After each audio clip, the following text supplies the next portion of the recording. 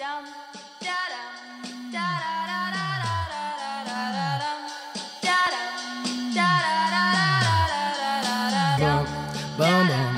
is gonna feel real good, alright? Most dope. Everybody please put a thumb in the air. Hey. 1, 2, 3, 4. Some crazy ass kids gonna knock up on your door, so let 'em in, let 'em in, let 'em in. 1, 2, 3, 4. Some crazy ass kids gonna knock up on your door, so let 'em in, let 'em in, let 'em in. I feel like $1,000,000, but my money don't really feel like I do. And from the ground I build my own damn buzz. Hey everybody, how you doing? Well, that's good. Welcome to Broad Street Hockey Radio. That's right, BSH Radio. My name is Bill Matz. I'm your director of fun and games for the evening. Believe it or not, we have some content for you today. That's right, we're going to do a hockey show. We're going to keep it on going. We got some stuff. I can't believe it, but we do. Let's get to the introduction so we can start talking about those things. And let's lead it off with the fly by herself, Kelly Hinkle. Since we're going to do a hockey show, I figure I'll kick it off by telling everyone that I cooked fajitas for dinner, and as a result, I smell like onions and peppers. It's not great. The smell really sticks to you. Yeah, vegetables often, when you fry them up, it's Yeah. just, you're in it. Yeah, so now I am in it. That's my intro. Awesome. And from theathletic.com, Charlie O'Connor. See, Kelly, now you made me want to get Mexican food tonight. It's good. I mean, a fajita sounds amazing. And like the last time I had Mexican Can food, confirm. I ordered a quesadilla from this was like about a month ago. I ordered a quesadilla from a place that got really good reviews, but apparently the quesadilla is like the one thing they're not that good at. So I was extremely disappointed in Mexican food, and now I want good Mexican food. And How do you fuck up a quesadilla? I mean, it wasn't bad. It just wasn't great. And apparently, like their fajitas are fantastic, and I should have just ordered that because that's like what their specialty is. Gotcha. I don't know the difference between a lot of Mexican food. Like, a fajita and like, all those things sound the same to me. I don't know what the difference is. Bless your heart. I like it all. Extremely different. It's all good food. I like it all. It's all fine. I enjoy it. That's It's you all two. good. When I think of you two guys, I think of Chinese food. And Love I don't Chinese like food. Chinese food that much, but I feel like if you two were like, hey, this is what you like, here are some things, I could really enjoy it. Oh yeah. I can't remember the last time I had Chinese food. I think I'm thinking of Steph. I just don't know what to order.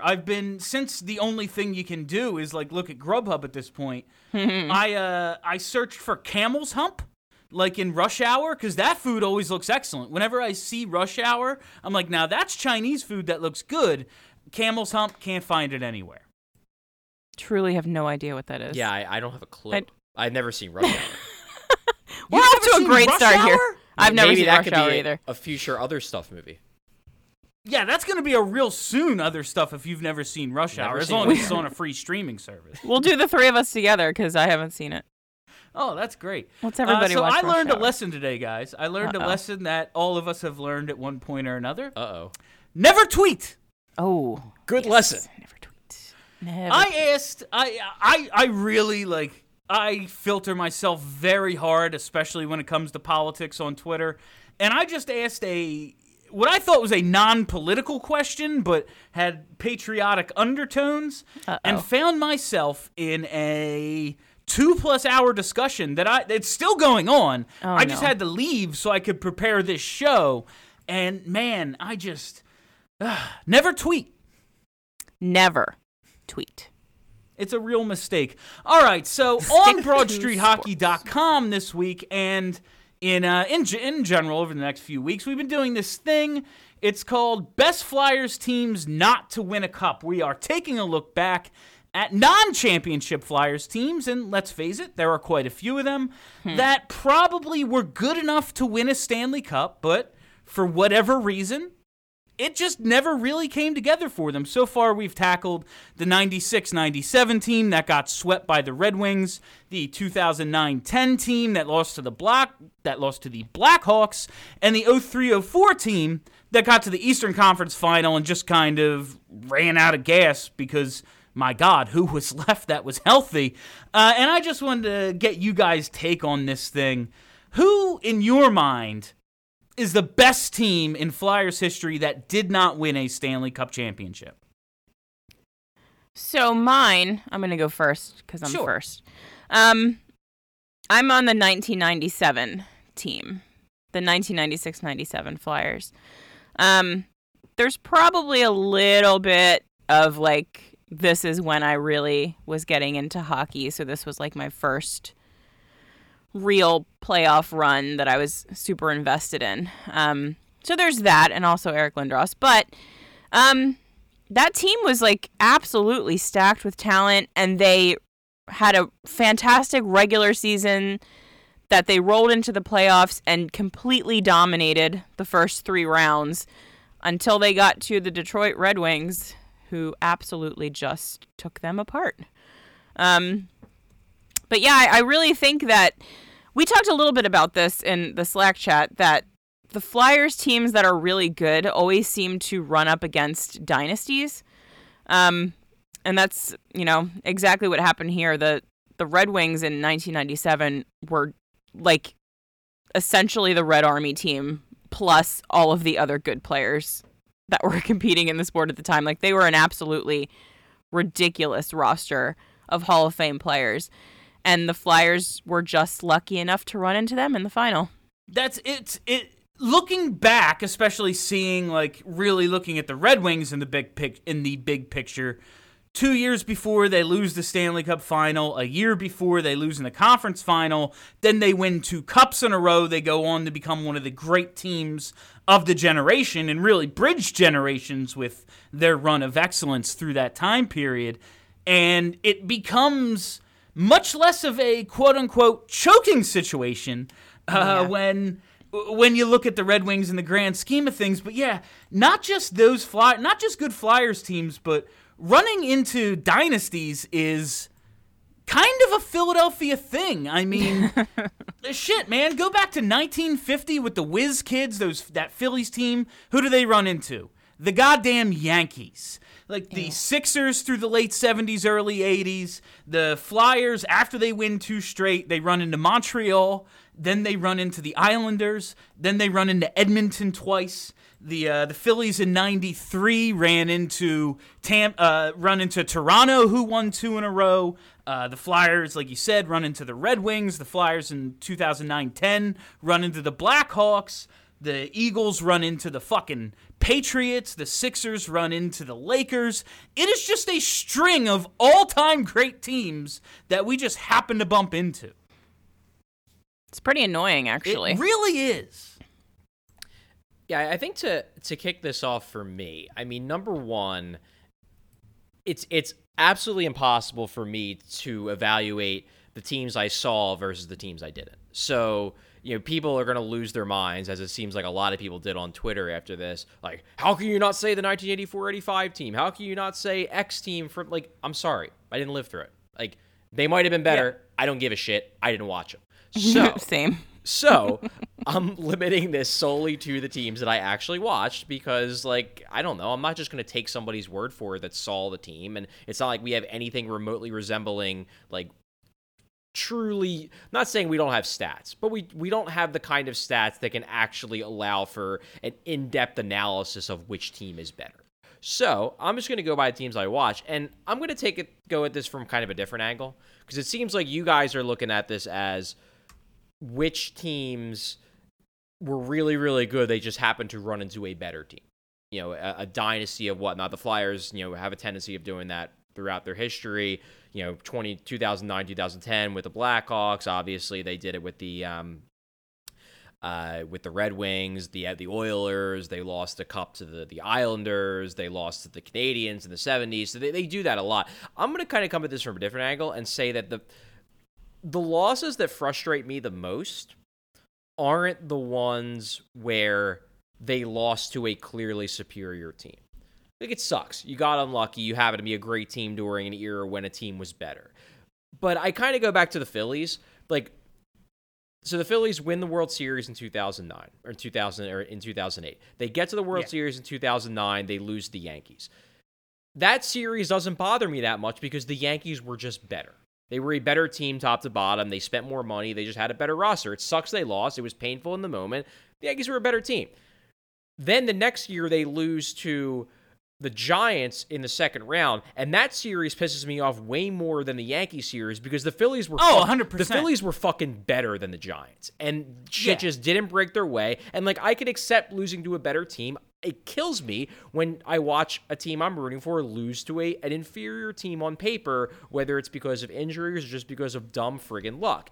So for me, the two series that bother me the most as a Flyers fan and two runs, the 2003-2004 team, it kills me they didn't win because to me they were the team that was like they were selling themselves out in every way. You had Sammy Kapanen playing defense because everybody was hurt, and it just kills me because I think if you give that team Eric Desjardins, and he's not hurt and he can play, that team not only maybe doesn't breeze by the Lightning, but they win that series probably in like 6 games, and then I think they win the Cup too, and then also that the 99-2000 team, the team that took the Devils to 7 games. I think that team's better than the Devils. I think that team's the best team in the league that year.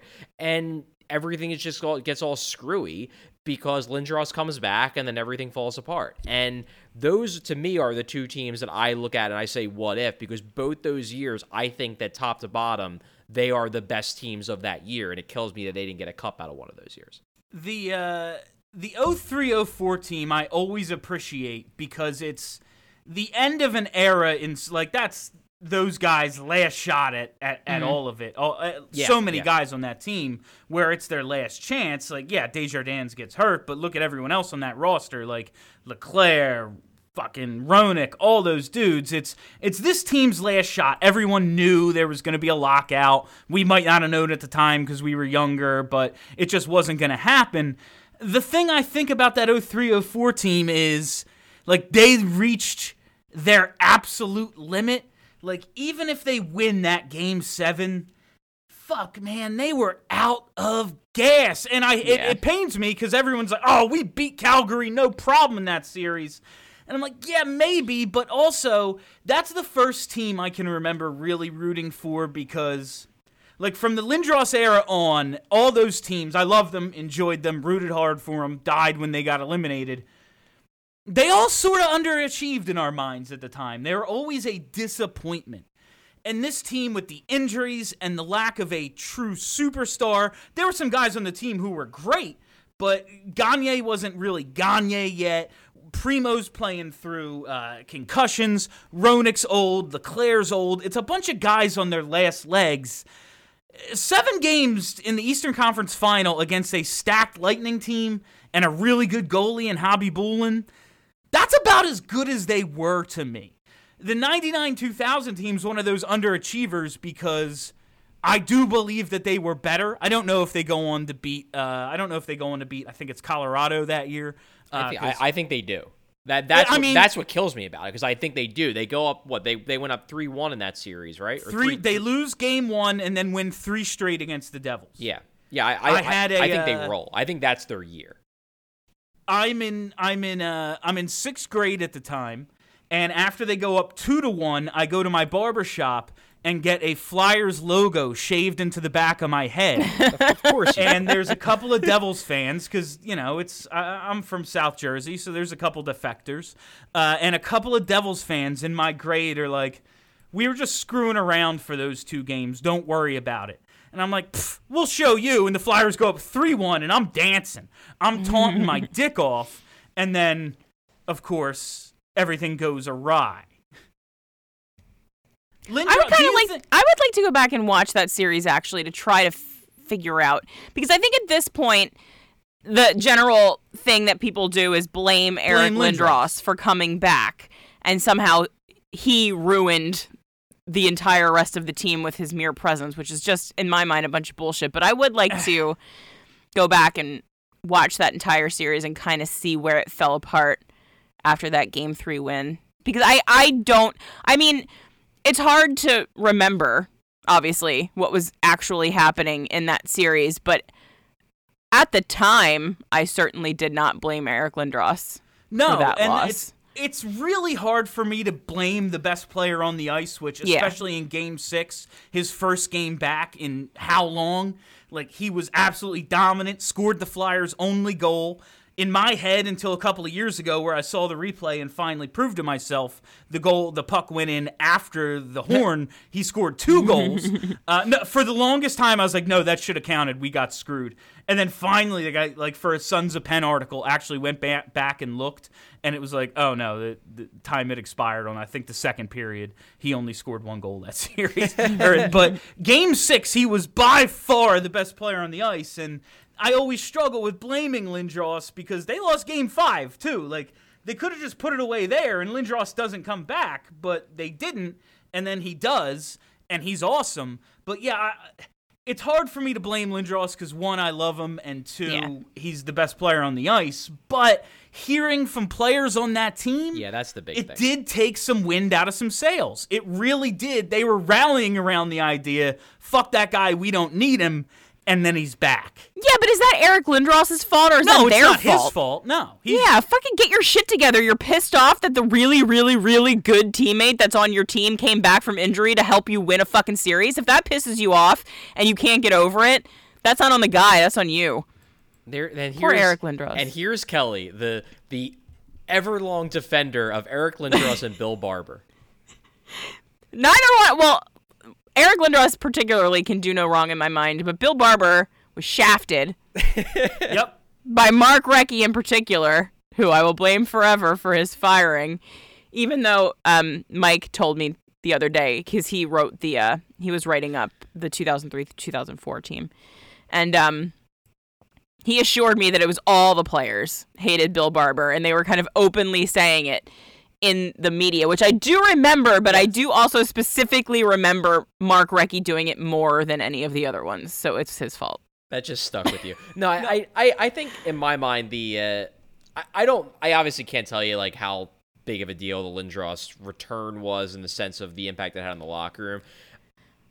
It's hard to say like I blame Eric Lindros because I wouldn't say I blame him. At the same time, and this isn't his fault, like the minute he gets knocked out in the beginning of Game 7, the Flyers aren't winning that game.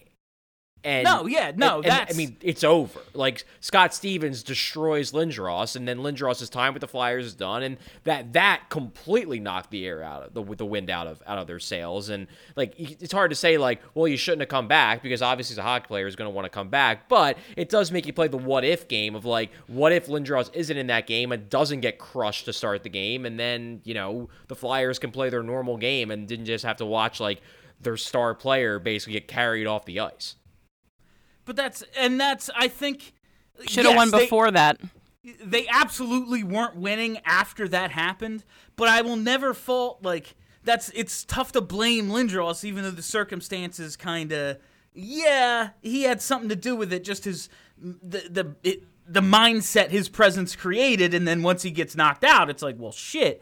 But it's god damn it. He's trying to make a play. He shouldn't have been skating across the middle of the ice with his head down. He was skating across the middle of the ice, gaining the zone to score a fucking goal against a team that we could never beat. He had the only goal last game. God damn it. And then gets hit by a hit that today would get you fucking thrown out of hockey for the rest of your life. But let's all just gloss over that bit. Here, listen, but I would kill to have that guy. Fuck Scott Is Stevens. it illegal now? Sure. But god damn it, if we had that guy doing that to him, he'd be suspended all the time. Maybe. You mean now or then? Listen, Malcolm Jenkins lowered his head and knocked the fuck out of Brandon Cooks, and that's why the Eagles won the Super Bowl, and I ain't giving that back for anything. You can take that away from me when you kill me. And so I get it. It's just, it was that's why they're not my choice is because of all those extenuating circumstances that led to they probably reached their limit because it was an underachieving, mentally weak team. That's just who they were. So I wanted to take a look at some finalists who made the team. I know 03-04 didn't get there. 96-97, that's an all-time great team, just didn't do it. 09-10. My God, if they win 2 more games that season, imagine the trajectory of this franchise, how it changes. Like, think about how things go. Even if the next year goes exactly as it went, if they win 2 more games in 09-10, it's insane. But I just wanted to look at a couple of other teams because I think it was Les Bowen on Twitter gave us some shit. Like, when we did a poll about which team was the best that never won, and, like, it went only as far back as 96, 97. And it was like one of those okay boomer moments. Yeah. Like, yeah, and like, I love Les Bowen. I think Les is really good. But it's like, yes, we are all this old. I'm sorry we didn't see the 80s teams, but we didn't. Yeah, so here's the thing, just to, as an aside, I'm the one who put that poll out. And I very specifically didn't go back that far because, A, like, a solid 5/7 of our audience was not alive when these games were being played. Like, not even just not old enough to watch them, like, straight up not born yet. And also, if we're talking about writing articles that have any kind of depth or meaning to them about these teams, it's kind of hard to find stats on the 1985 Philadelphia Flyers that can be useful. Like, maybe you can find some plus minus or something, but, like, what the hell are you supposed to write about a team where you can't watch the videos, you don't have any stats? Like, what are you going to write? Yeah, they were good. Okay. No, and that's like, in putting my notes together for this, like, the notes I have are all we could possibly put in an article about these teams, because, like, you can't even watch the games. I was watching something from 06 today that looked closer to 1976 than 2020. Like, you can barely fucking see it, and it's Peter Forsberg. Like, you know, he was playing when I was in college, I think. So, but the first one I wanted to point out is a more recent, and it's the 2010-11 team, because it's the exact same team as the year before, but Pronger is hurt, and they have a good goalie who just happened to, you know, have a couple of bad games. But that 2010-11 team, man, like, they're in the same position, but second in the conference instead of 7th, as they were the year before. They have Bobrovsky, and it just, they all kind of hated each other, so it didn't work out. It all fell apart at the end of the year. They barely got by Buffalo, and then got swept by the Bruins, who they had the great comeback on the year before. I guess you can say they should have never had that comeback the year before, and the Bruins were righting a wrong, but that team was as good as any this franchise has ever iced, except for the team I'm going to point out as the best ever to never win a Stanley Cup. Maybe in fucking league history, honestly, unless you want to, like, break down the Red Wings and Avalanche rivalry, and every year one of them won it and the other didn't. Probably they're the best. But the 79-80 Flyers, 35 straight without a loss. Granted, that includes, you know, some ties and stuff, but 35 straight without losing. They still have Clark and Barber. There was rookie Brian Propp, Bob Kelly's last year with the team, Rick McLeish's second to last year here. Overall, 7 players in the Flyers Hall of Fame are on that team. Paul Holmgren scored 30 freaking goals and a Stanley Cup final hat trick. They have the perfect combination of all the Broad Street Bullies greats and the beginning of what became the next wave of awesome Flyers in the 80s. The only thing really holding them back, no Mark Howe, no Tim Kerr, and no Lindbergh or Hexy in net yet. That's just looking at what they accomplished. They would have won what was the President's Trophy at the time, as would have the 84-85 Flyers, who also lost in the final. But they ran into the fucking Islanders, who won their first of, I think, 4 straight that year. Yeah, that was the Leon Stickle series when he blows the offsides call in Game 6, and the Flyers lose the game, at least in part because of his bad call. That I believe I think after the game he admits he blew it, and it's like, yeah, that's gonna make Flyers fans feel so much better. Sorry. I'd rather you claim ignorance and be like, I made the right call. I'd rather you lie to me than go back retroactively and be like, nah, I screwed it up. Like, oh, thanks. Cool. I'd rather not be able to blame the officials. Agreed. It's really hard. I imagine it's really hard to argue for a team other than the team that took the Oilers to 7 games with Hextall. Because that was like the Oilers in their absolute prime. I couldn't tell you how good that team actually was on paper, but just like the idea that you take the Edmonton Oilers to 7 games when they're at their peak is pretty ridiculous. It's a team with like 3% of the Hall of Fame on its roster. Yeah, right. Another team I did want to point out, just because they weren't a Stanley Cup finalist, so they might not get any love. And it was a lockout-shortened season, so not everyone remembers it for what it was. The 94-95 team, much like the 07-08 team, they went from missing the playoffs to making the conference finals, but then ran into that one obstacle team and lost in 6 games. It was the Penguins in 07-08. It was those goddamn Devils again in 94-95. The Lindros was the MVP and led the league with 70 points. The Flyers won the division. They won the Atlantic Division by 8 points and 6 wins. In the second round, they swept the defending champs, the New York Rangers, like 4-0, just beat the shit out of them, and then ran into those goddamn Devils. They in 3 home games, because they had home ice advantage, they were outscored 12-5. They were outshot in the series 180-119. And for you two who argue with me all the time, Marty Brodeur overrated. The Flyers, I don't think, ever had more than 25 shots in the series. The Flyers, the fewest they allowed was 24. Like, the average was like 28-19 or something like that. They just could not break through the Devils' trap, and then they would have run into goddamn Florida in the Stanley Cup final. That is an amazing freaking team. Ron Hextall actually had a better save percentage in the series, 884 to 880 from Marty. It was they chased Marty in one of the games in Jersey, but they just didn't win a home game. They went 0-3 and got killed in all 3 games.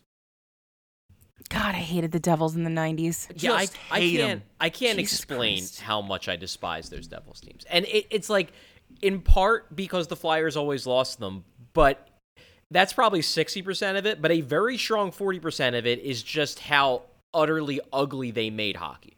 They never fucking forget them. ruined the game. No. Completely ruined the game, and also Marty Brodeur is overrated. No, they would not have run into Florida in the final. I'm sorry, that would have been the next year. This was the Red Wings, right? Yeah. But they're the bane of my childhood. They were always the team. Like, this is the first series I remember watching, like, all my friends getting together and watching hockey, and then it just became, we can't even get a shot on net. They just have the puck. We just can't get through the fucking neutral zone. Like, in some of these games, the Flyers, in Game 4 in Jersey, they chased Marty with 4 goals on 17 shots. In the games they were able to break through, they won. They just never broke through. It was unfreaking believable. And then 2 years later, they end up, doing the same thing. Yeah, there is a couple of years later. There's no point where enough bad things could happen to the Devils franchise where I would feel like, okay, it's good. They've made up for ruining hockey. Every single bad thing imaginable could happen to the Devils franchise, and I'd still be like, yeah, that's karma for ruining hockey for 10 years. Thanks, New Jersey. Yeah. Now, my hatred for Ottawa has just taken on a life of itself. But, yeah, Ottawa and New Jersey are the only 2 teams, like, I can't come up with some reason to... If something's going on, they're the only teams I can't come up with something to root for about them. Like, the Pittsburgh-Ottawa Eastern Conference Final, yeah, I'd rather just see Pittsburgh get into the Stanley Cup because they're a good team, and that means it'll be better hockey. Yeah. They're the... I wouldn't go that far on Ottawa, but I understand where you're coming from. I just hate them, man. Your Ottawa hate is always going to make me happy. It's so funny. I just hate him, man. I know. Havlat still hanging out in the still hanging out in the penalty box, hiding. So what I want to get into now, because I think, like, all right, so what's everyone's final answer? Because mine is 79-80. Yours is 03-04, Charlie, and yours I'm is sticking with 96-97, Kelly. Yeah. Mm-hmm. I mean, I don't even know if that's So I my think answer. That's just the one that killed me the most. Yeah. No, and listen, it's a fun exercise. There's no right or wrong answer, because I don't know who would have won what. Like, my 2010-11 argument simply comes down to, if they didn't all hate each other and Pronger was healthy, they win the cup. But Yeah. it just wasn't. So neither of those things were true. Let's move on now. So there was an article about, I think Craig wrote it on Broad Street Hockey, and it's Alain Vigneault. It was basically, I was wrong about Alain Vigneault. No, it was. Oh, no, it was Brad. Brad. Oh, it was Brad. Yeah, this Yeah. was Brad, and we had varying degrees of excitement. I was all aboard the Quenneville train, and I learned to really like Alain Vigneault, and then of course the season started, and now he's one of my favorite people in hockey ever, maybe. What have we learned about Alain Vigneault, and like, how do your feelings about him on this date differ from how they were 12 months ago when he was hired? So for me, I guess it's just a matter of knowing now. There was a lot of unknown when he was hired because I think Charlie broke down. Didn't you, Charlie, the kind of the ways that he coached in New York versus Vancouver? Yeah. Yeah. So there was the fact that we knew going into it that he coached two different teams pretty differently, and he hadn't coached in a little while, so we weren't really sure what we were going to get. And also, like you said, Bill, there was still a little bit of sting that we got rejected by the guy that everybody wanted. And there was a whole lot of, well, now we got the backup guy. How's this going to go? So I, just knowing now what he is a level of comfort that I just didn't have when I didn't know what we were going to get from him. Also, Yeah. he rolls. Yeah, I mean, the point I made, and again, I was coming at this maybe more optimistic than I think a lot of people, particularly in like the Twittersphere, the Flyers Twittersphere, were. I was coming at it more optimistic because I watched a lot of his Canucks teams. And I loved his Canucks teams. I watched a ton of them because probably my best friend in college was a Canucks fan, and we watched a ton of games because the Flyers would play at 7, the Canucks would play at 10. So like, you just come over, and the Flyers are playing an early game and the Canucks are playing a late game, and just basically watch hockey for 6 hours. It was great, and I really liked the way they played. I really liked Vigneault. I liked his strategies. I liked his tactics. I liked just the style that those teams played with. And then in New York, you were just constantly bombarded with more and more bad things from New York fans complaining. Now, granted, I do have the opinion that the New York Rangers Twitter people are insane for the most part, and I think they are they're so relentlessly negative that they apparently convinced themselves that Alain Vigneault was an actual sociopath, which was insane. So that was probably part of it. But there were a lot of things that he was doing in New York that objectively weren't incredibly smart, like Dan Girardi being joined at the hip to Ryan McDonough for like 4 straight years, and then picking Girardi to re-sign over Strawman, even though Strawman was very clearly the better defenseman by the numbers. Just things like that you looked at it and you were worried the same thing's going to happen here. And what's been really cool about Vigneault, at least in year 1, is that he very much reminds me of the guy that I liked in Vancouver. Just the attitude, the style of play, the way he seems to be connecting with his players. It's very much reminiscent of everything I liked about him when he coached the Canucks. And that's what, to me, has been, I guess, what I've learned most is that I don't know what happened in New York, but so far I've absolutely seen the Vancouver Vigneault, and it's been great. And I don't want to defend. Listen, I didn't pay enough attention to New York to know exactly what was going on up there. But yeah, when you talk about Girardi and McDonough, it's like, all right, one of those guys is pretty good and one of them probably isn't. But it seems to me he's pretty logical and gets the most out of whoever he puts out there. I've seen a lot of guys, even just in the abbreviated season we saw out of him, guys I don't even think that highly of maybe, playing better than I expect them to, a la a Robert Haig and things like that. But what I really appreciate about him, and it has nothing to do with on-ice strategy or anything that really affects, I guess, wins and losses, is it's so refreshing to have a coach with some fucking personality. Is that what you appreciate about him? That's what I appreciate about you, Elaine. No, Charlie, listen, you're there day to day and everything. I haven't been in a little while, but I was there in the middle of Hackstall's tenure. And I got to tell you, I stopped going to the press conferences because it was a goddamn waste of time. Like, Craig Berube, I just looked at and I was like, is this really the guy in charge of Claude Giroux's prime? And like, I held that against him more than anything. I didn't think he was a bad guy. I didn't even know how good of a coach he was or wasn't. It was just like, this team's not that good, and I don't know if he's the coach for them. But watching Hackstall, I was like, your team sucks and you bore me to death. But shit, if I don't want to have a martini with Alain Vigneault. He just seems like a genuine dude. Mm-hmm. Yeah, I mean, he's definitely a lot of fun to cover. And the thing with Hack is that he never really got a handle on showing his personality publicly, and I do think he has one, and I do think that, like, if you're just talking about him as a person, I think he's a good guy. It's just that for whatever reason he chose to be very, very guarded, and then add in the fact that the team wasn't that good, and add in some of the moves he was making. It turned into this big, giant ball of suck. And everyone just decided they hated him. Whereas with Vigneault, it's funny, kind of going back to the Rangers fans again.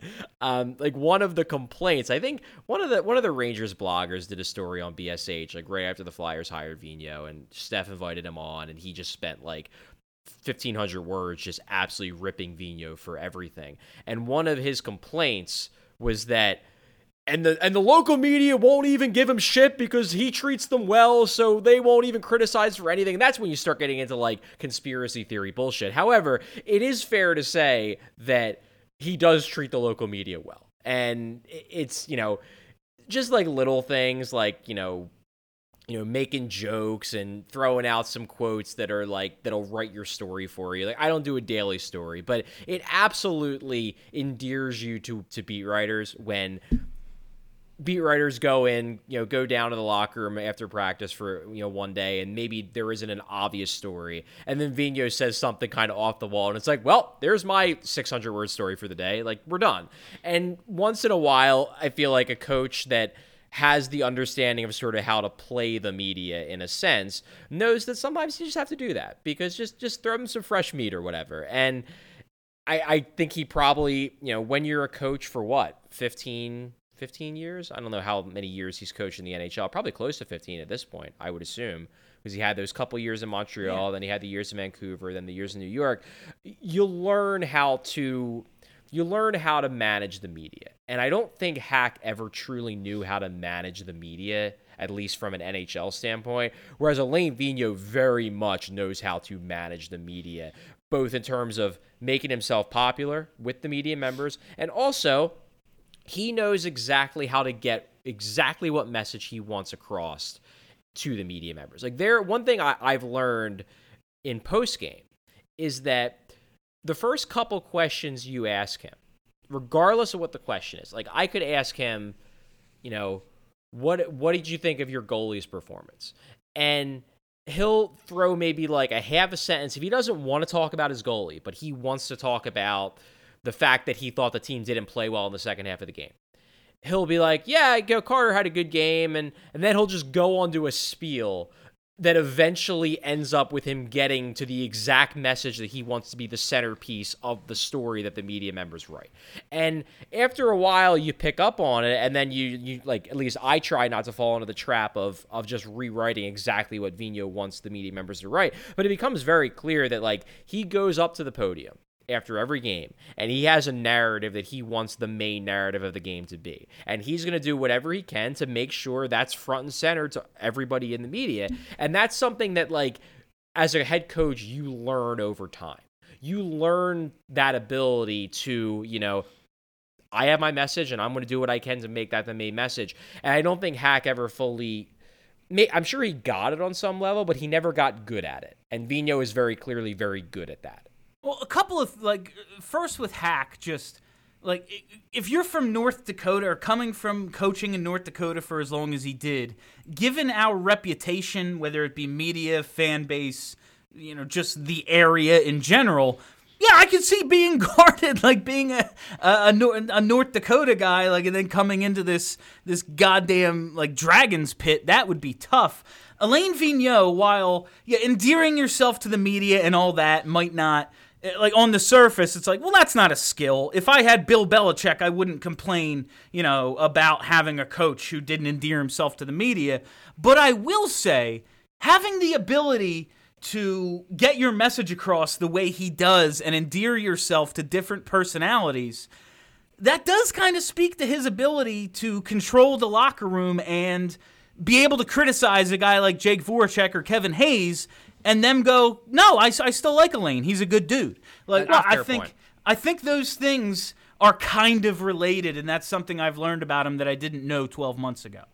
Well, I just think that Hack and Vino are just fundamentally different wildly, people. Yeah. Like, I don't think that, like, Dave Hackstall isn't like he's like a very sharply angled bird, whereas like Elaine Vino is like a loose, fun, like charming dude that you want to go have martinis with because he's got fucking stories and you know he's fun. Whereas Dave Hackstall, you're like, maybe he could pick up my prescription at the pharmacy for me. Like, he's just not a fun person outwardly. So they're just different people. And if you have the kind of personality that Vino has, you just kind of naturally are able to form those connections with people. And it is a skill that you cultivate, but I just think that he's that guy. And Hack is not that guy, and he never would have been. Which is probably why he's not a great NHL coach. And, you know, I think that that's something that you have to be able to have. You have to be able, like Bill said, to get the room to like you. And Hackstall was never going to do that. Even if it's not just like respect and understand, right? Realize where he's coming from. All right, everybody. After now, we have rehashed the Hackstall thing for every time. It's really hard not to fall into it. Like, I know. We spent so much time in the history of this show complaining about the guy. All right, but right now we are going to take a little break, and then what we're going to do is go back in time.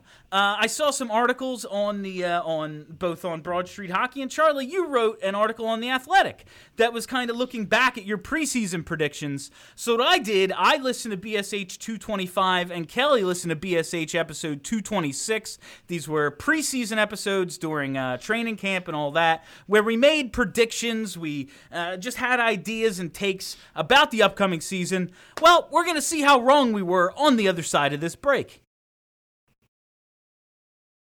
All right, everybody, we are back, and it is time to take a look back at what we said early in the season and compare it to how things worked out. Like I said, Charlie, I saw you did an article about your preseason predictions. The thing we just talked about was inspired by the I was wrong about Elaine Vigneault, and so I figured why not steal those ideas and put them on our podcast. And I'm going back to BSH episode number 225. From mid-September, and it was titled "Back That Ass Up," because we were enamored with Kevin Hayes' puck protection skills. Ah, yes. I'm gonna lead it off. We're talking about the contracts that Travis Konechny and Ivan Provorov signed. Into training camp. They had those episodes where they not holding out, but they were not yet signed, and training camp had begun or was about to begin. And we're talking about what those contracts look like after they signed them. I said TK's number, talking about his cap hit, seemed a little high, but if he starts producing a little bit more, it's very reasonable. Yeah, turned out to be quite reasonable, huh? Yeah. Fucking nailed that one. Charlie, I really liked your takes on this one because you called it fair, and it shows the Flyers have faith in Travis Konechny becoming a core player. And it's funny to go back to just September and think, this guy's good. We like this player a lot. But thinking about what we knew the production, we knew the potential, but is he a core piece? Or is he a guy who scores some goals on a good line like a Braden Shen? And what we've talked about TK lately, shit, man, he became much more than that. Yeah. I mean, these contracts look good. The one thing that kind of sucks, and obviously there's no way that this could have been predicted, is that there's a chance they end up not looking as good as they probably should because of the cap situation, the fact that the cap might be stagnant for quite a while because of coronavirus. But the contracts still look very good, especially because Konechny was basically a point-per-game guy this year. You also have in here, and this was my concern about giving Konechny what I consider to be a fair deal, was just that I wasn't sure if the Flyers were going to, like, the Flyers were essentially going to get any surplus value out of the deal, because I wasn't sure if Konechny would be able to break out numbers-wise if he wasn't on Power Play 1. Well, lo and behold, they found a way to get him on Power Play 1 without having to get Jake off the top Power Play unit, and they went with an intriguing idea, which is, well, let's just use Konechny as like sort of a net front guy, but also run other plays so he's not just a net front guy. And shit, over the last month and a half of the season, it seemed to work, and if TK is on that top power play unit and he's still the same super efficient 5-on-5 scorer that he was this year, then yeah, I mean, then this contract is absolutely looking like a big bargain. He looks like an $8 million a year player. Yeah, and that was one of the things I really enjoyed, is because you talked about how you never thought, well, you weren't sure if TK was going to be able to break out production-wise while Jake is still here because of opportunities on the first power play. And we just talked last episode about how they were able to finally figure out a way to get TK on that top power play unit. And it seems finally, it took most of the year, but it seems finally they have something that was really working and building up steam. And now the numbers will reflect just how good he is if he maintains this level of play. Yeah, you guys really nailed this one.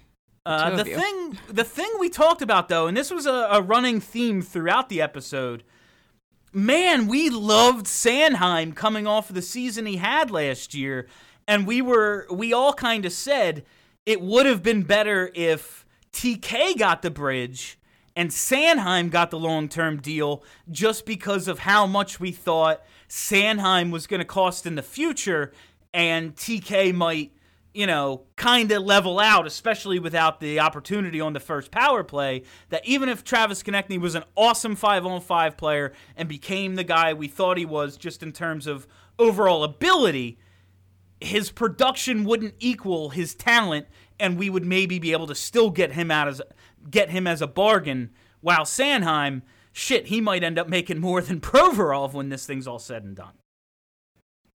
In defense of past us, it is, possible that this year for Konechny was like a bit of a blowout year that he won't have again. And it's also possible that Travis Sanheim has an outstanding couple of years and we have to pay him a lot of money. I don't think those were unreasonable takes at the time, but it is super nice to be wrong about Konechny in that regard. Yeah, I mean, I think that Sanheim, maybe Sanheim didn't have the holy shit year that we were maybe hoping he was going to have as a follow-up to what was a legitimate breakout the year before. But I do want to make it clear, I don't think Travis Sanheim has had a bad year. I think Travis Sanheim's been good. I think he's been a perfectly solid, above-average second-pair defenseman.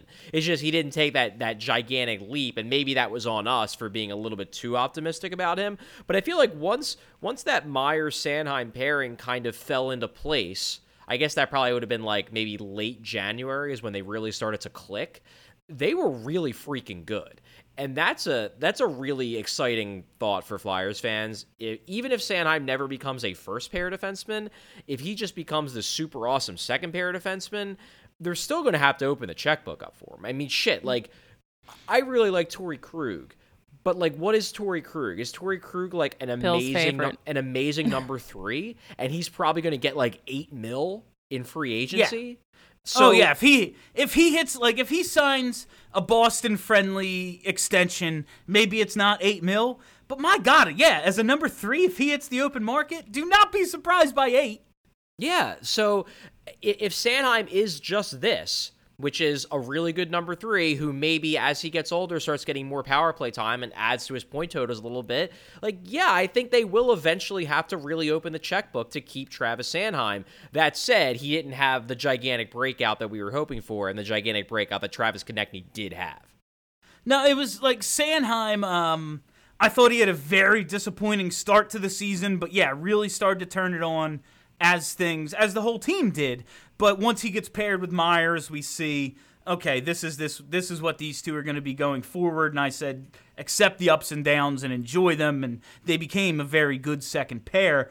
It was just, man, those scoring numbers without any substantial power play time whatsoever. The previous season led people to think, oh my God, imagine, like, could he be a 60-point defensive? Could he be as productive as Ghost, but better in the defensive zone? And those things might still be true. Like, we haven't seen what Sanheim's going to ultimately be. He's a little older than you think.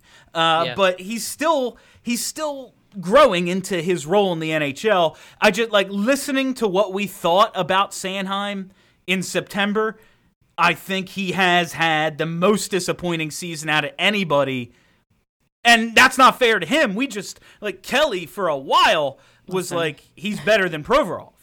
And Provorov just happened to have an incredible bounce back season.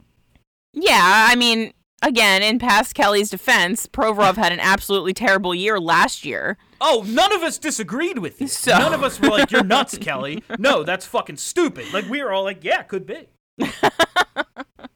Steph had a really good one, and in past Steph's defense, none of us knew Kevin Hayes yet. Yeah. So we hadn't seen, he's the only player on the team who with personnel. Like, there's other guys. I'm not saying that, but he was the number one featured guy on everything in terms of PR-wise all summer. As soon as they signed him, it was the Kevin Hayes. It was like, here's our new guy, buy some jerseys, which... I don't blame them for.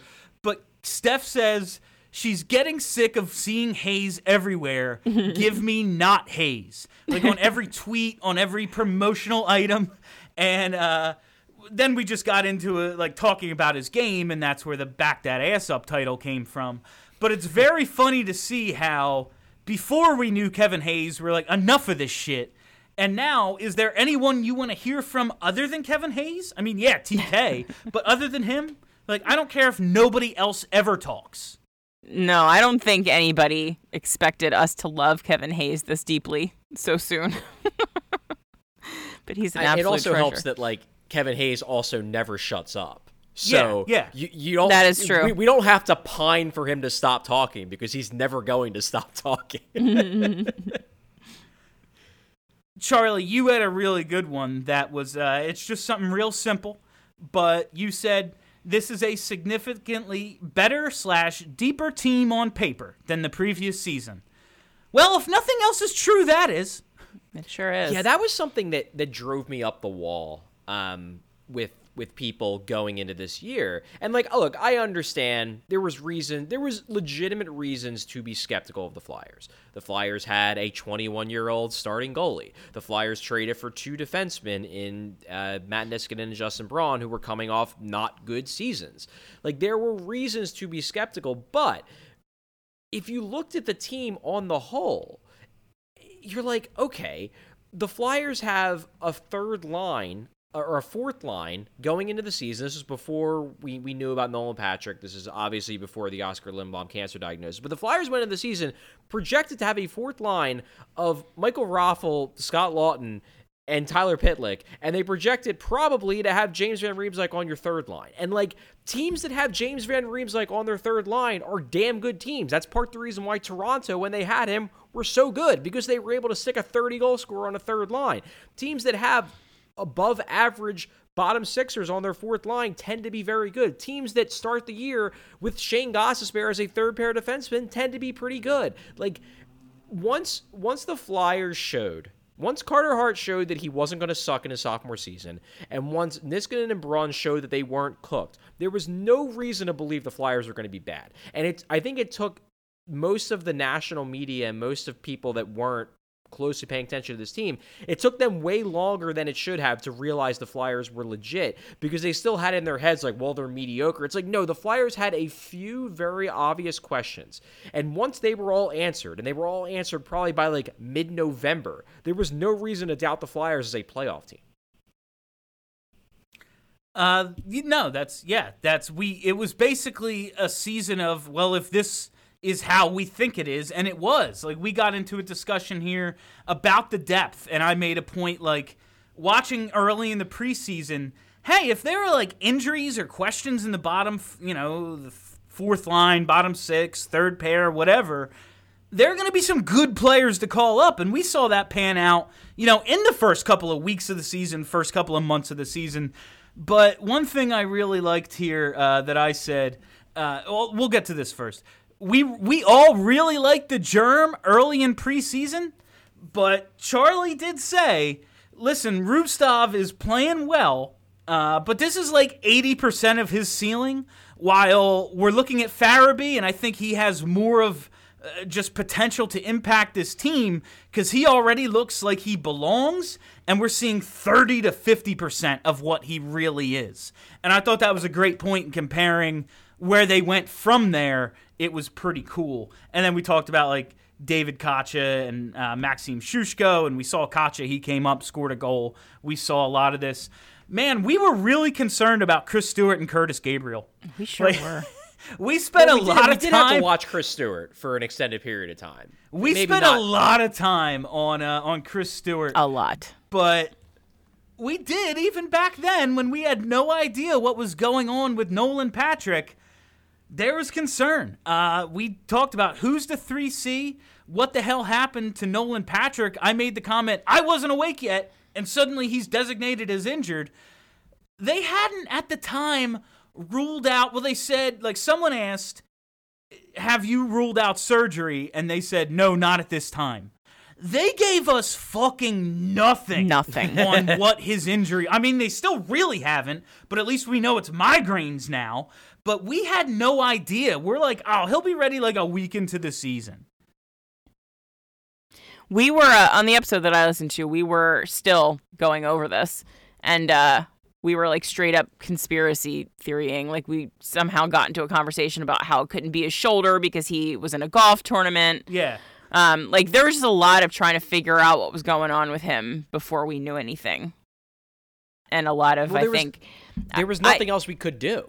That's true. We were getting nothing. And, even as someone in the media who was really keeping my ear to the ground, like you were getting like little tidbits, but it wasn't anything concrete. And it certainly wasn't anything that like was anywhere near being able to report anything. You know what I mean? Like the Flyers kept this very, very close to the chest. And, we didn't find out until the very, very end of the preseason when Fletcher gathered us all in the press box at Madison Square Garden and finally was like, yeah, we diagnosed him with a migraine disorder. Yeah, we're still talking like, is it a concussion? Is it a neck thing? I said, I think he needs LASIK surgery, and then we talked about how it might be like Rick the Wild Thing Vaughn, Charlie. Yes. Now I'm just recapping the episode, but go back and listen to 225. It was a lot of fun. We ended up comparing maybe, because I asked, do we think he's going to reach his potential, Nolan Patrick? We compared him to Coots early in his career, the difference being like Coots played with Matt Reed and Zach Rinaldo. Nolan Patrick has had mostly good line mates throughout this time. And I decided to look up what Matt Reed's been up to.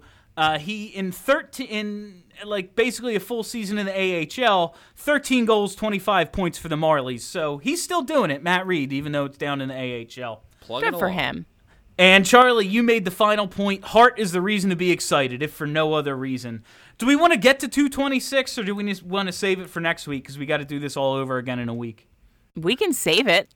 Stretch that content out, baby. We've gone 57 minutes, so it's not like we're short. All right, we have, and I do want to get to this because I always like to make Charlie explain himself. Charlie on theathletic.com wrote a piece, the 10 best trades of the 2010s, the Flyers, 10 best trades of the 2010s. Charlie's doing what all good beat writers are doing right now, making lists. You're a genius, bud.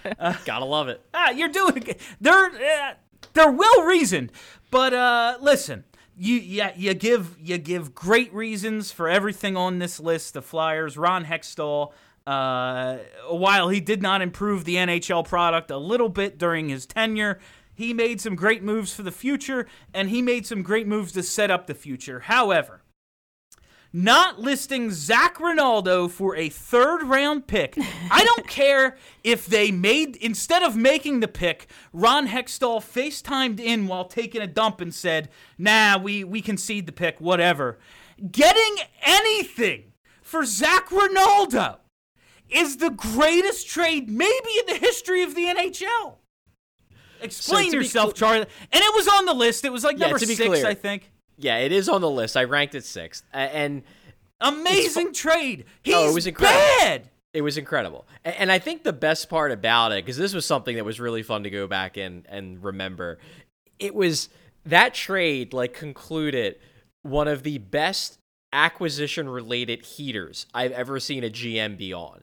Because in a single week, Ron Hextall drafted Ivan Provorov, traded up for Travis Konechny in the first round to get him. Then the next day, found a way to trade Nick Grossman and Chris Pronger's contract for Sam Gagner and a draft pick.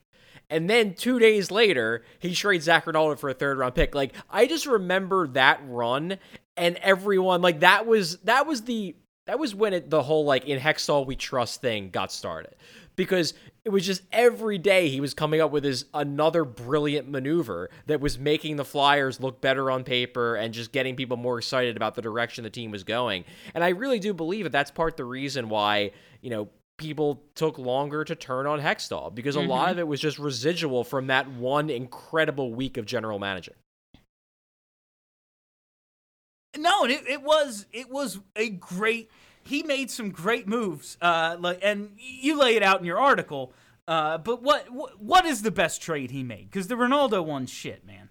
So I mean that was great. It was just a third-round pick. That was the big thing. It was a great trade, and it's hilarious that he was able to convince Boston to take him for a third-round pick. It's only a third-round pick. Kirill Ustimenko is a decent prospect. He's nothing that's game-changing, but even just looking at it from a pure value standpoint. Not yet. Yeah, you and your Belarusians. Back up in the future, baby. There we go.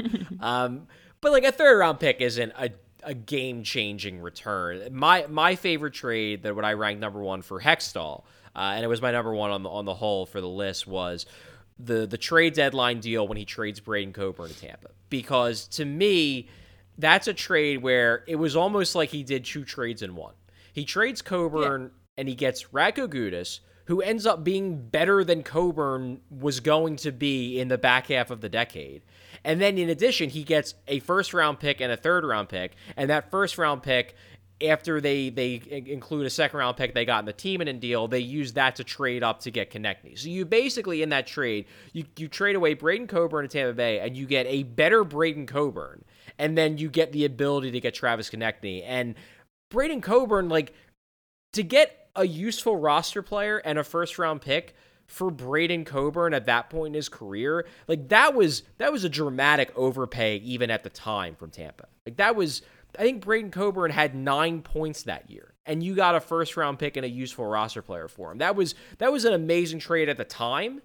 And because I specifically remember I was in San Francisco when that trade was announced, because that weekend was going to be it was going to be my friend's bachelor party that I was running. We ended up going to a Sharks game. It was a lot of fun. But I was there early because I was setting everything up. And that trade got announced. And I just remember laughing out loud. I was staying in my friend's apartment. And I was laughing out loud because, how the fuck did they get a first-round pick and more for Braden Coburn? That was one of those trades that was brilliant at the time. And then it only worked out even better because Gudas was better than we thought he was going to be. And they turned that first-round pick into, as we were talking about earlier today, a core player in Travis Konechny.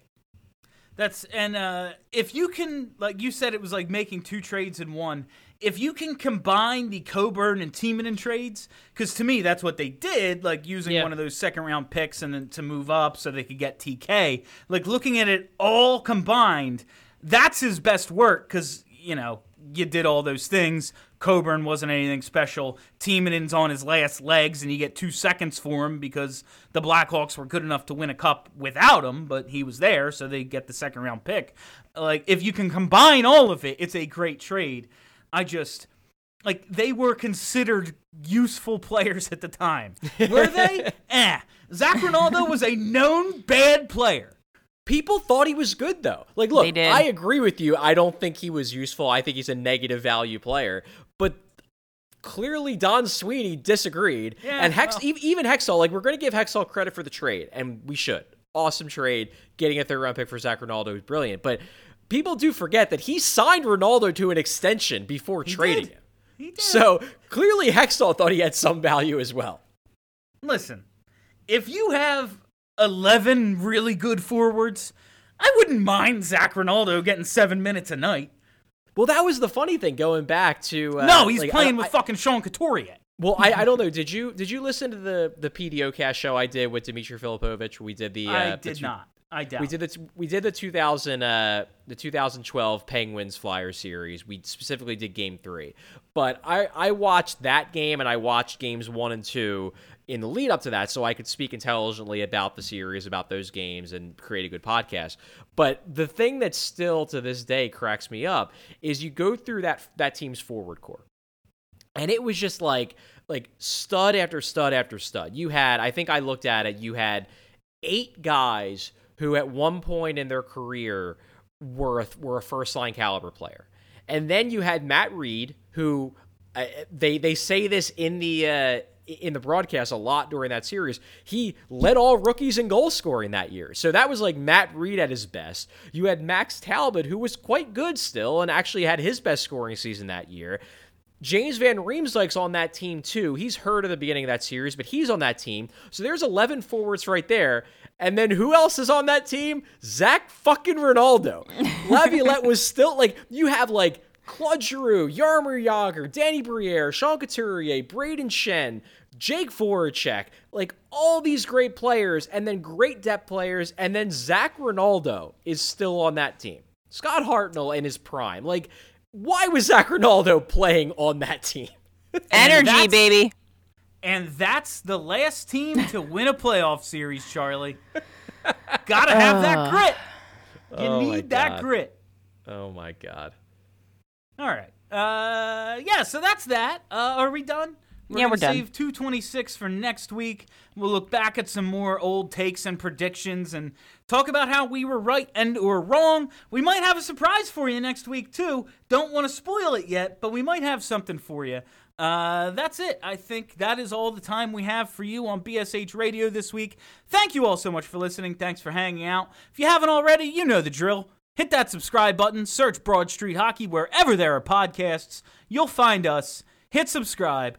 Give us good reviews. Give us those thumbs up. Tell your friends. We're pumping out content while we're quarantined. You'll enjoy it. I promise. My name is Bill Matz. For Kelly and Charlie, have a great week, everybody. Are you ready to talk about